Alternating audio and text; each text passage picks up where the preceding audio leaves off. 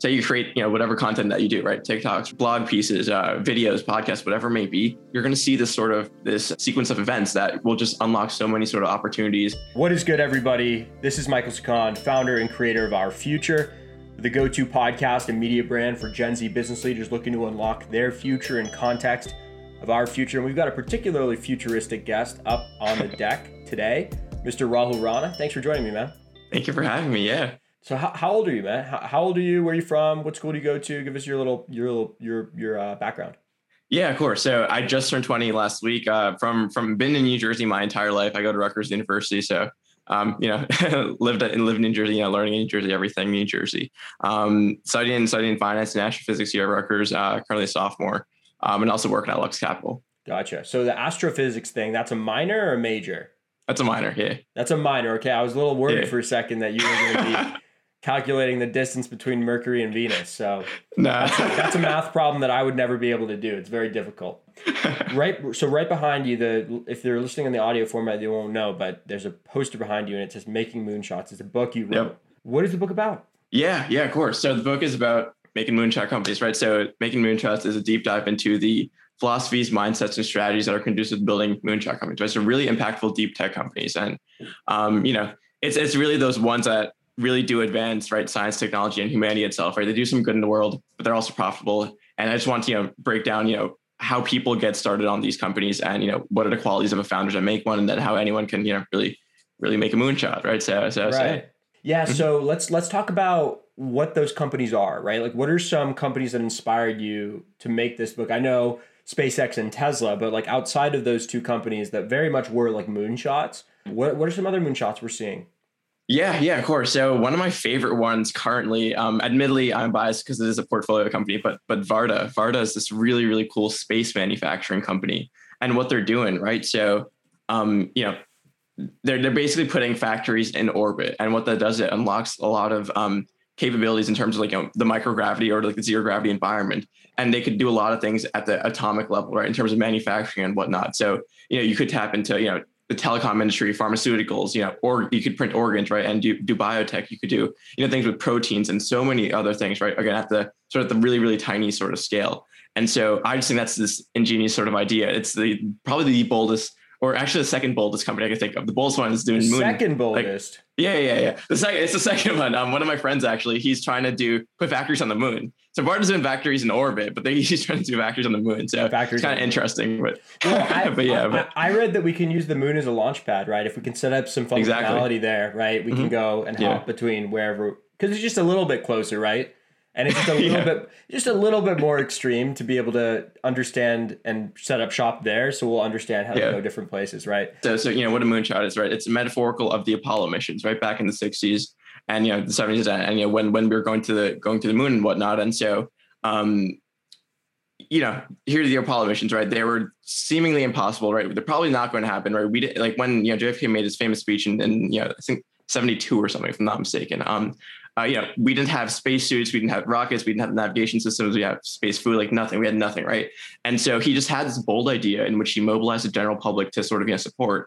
And by the end of the decade, we went to the moon, right? So it's just it's metaphorical of doing the impossible, and as a result of that, doing the impossible, right? It changes the course of humanity or science and technology and whatever it may be. And so I found there's a lot of companies that sort of mirror that sort of style of work or whatever it may be in this current day and age. And that's what I want to be doing for my life personally, right? I want to be making them, building them, investing in them, and everything. So yeah.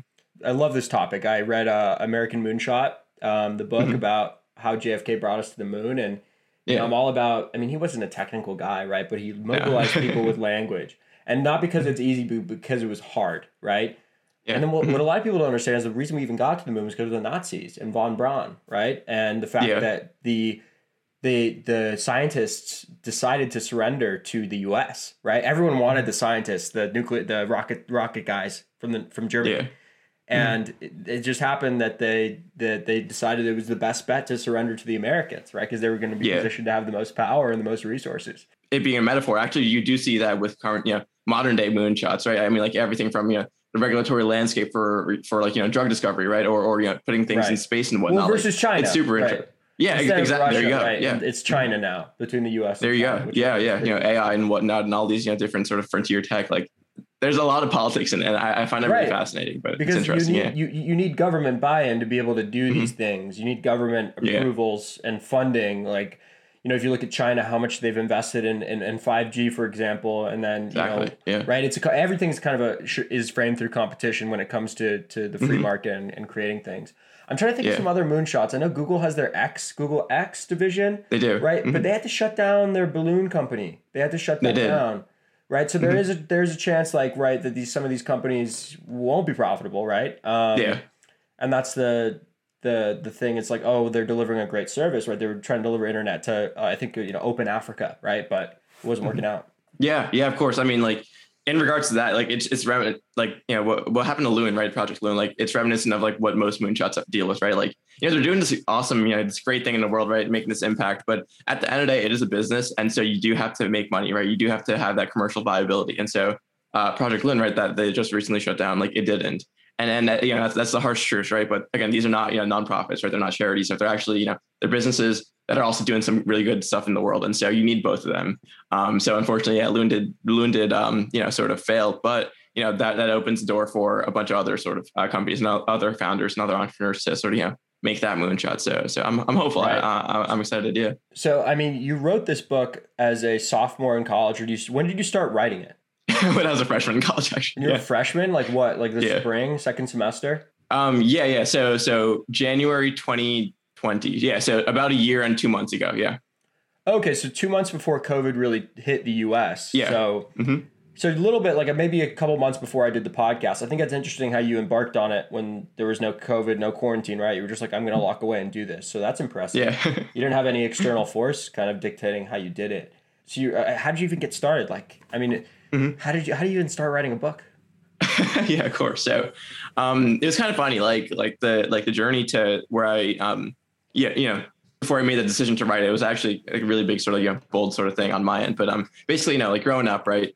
My dad, he my entire life, he worked at Bell Labs and he still works there to this day. Right. So Bell Labs, right. All the inventions, all the breakthroughs, all the Nobel Prizes that they've won. Like I've seen, all these things as a kid, right. Going through all the labs and whatnot, seeing all these, bronze plaques on the wall and stuff. And I was like, damn, like I want to be an inventor or, just do something in sort of like the research and, the research and development sort of, realm of the world and stuff. And then, got to college and, sort of fell into like the finance crowd and sort of like the startup scene and everything. So, that's how I fell in love with, all things deep tech.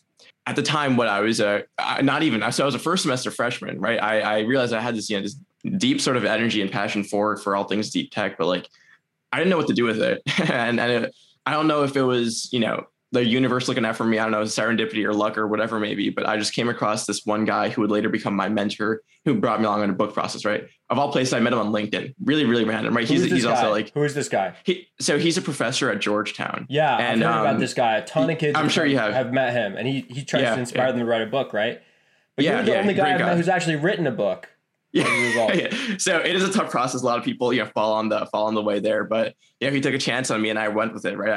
I'm not going to, give that sort of opportunity up. And so I just did it. Right. So, I met him, super serendipitous conversation. He sort of inspired me, right.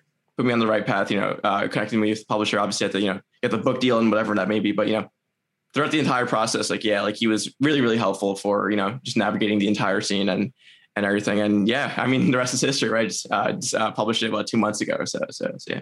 That's so exciting, man. I mean, congrats on getting this book out and getting the book out allowed you to land your dream job, right? At a venture capital firm that specializes in the very companies that you wrote about. It really speaks to being a young person, right? I mean, back in the day, right? Like, these tools weren't available, but now like you're able to build a platform as a young person and be someone of importance before you even go work for anyone else, right? That's the most valuable thing. You can stand tall on something you've done yourself at such a young age that makes you valid, like for a job, for any opportunity you want. And you did it, man. I mean, it's an amazing story. So Lux Capital, what do you do there?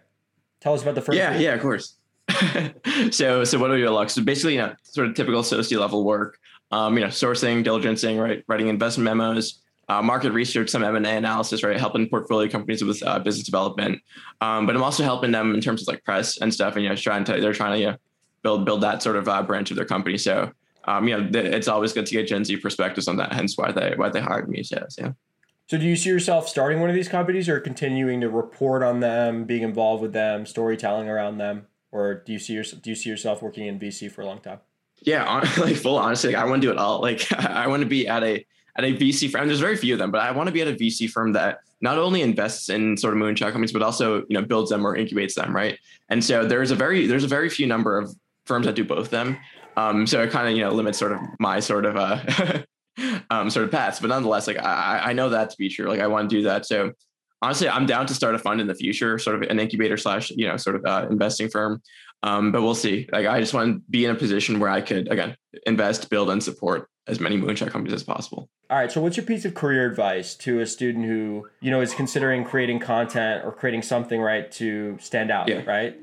There's a couple things. So all right. So in creating content, the way that I think, and you know, we spoke about it, you know, last week or whenever we were on the panel, but the way I think about it, you know, creating content is just maximizing serendipity. I think, you know, the key to maximizing, you know, the serendipity, right? The luck that comes to your life, like, is, again, one of the ways of doing that is content creation. And what I mean by that is, like, all right, you know, say you create, you know, whatever content that you do, right? TikToks, right? Blog pieces, videos, podcasts, whatever it may be, or books, right? You create this content, you distribute it to, you know, wherever you do, and all the people that read it, they're going to probably reach out to you, right? They're going to engage with it. They're going to tell their friends, and they're going to tell their friends. And then you're going to see this sort of this, the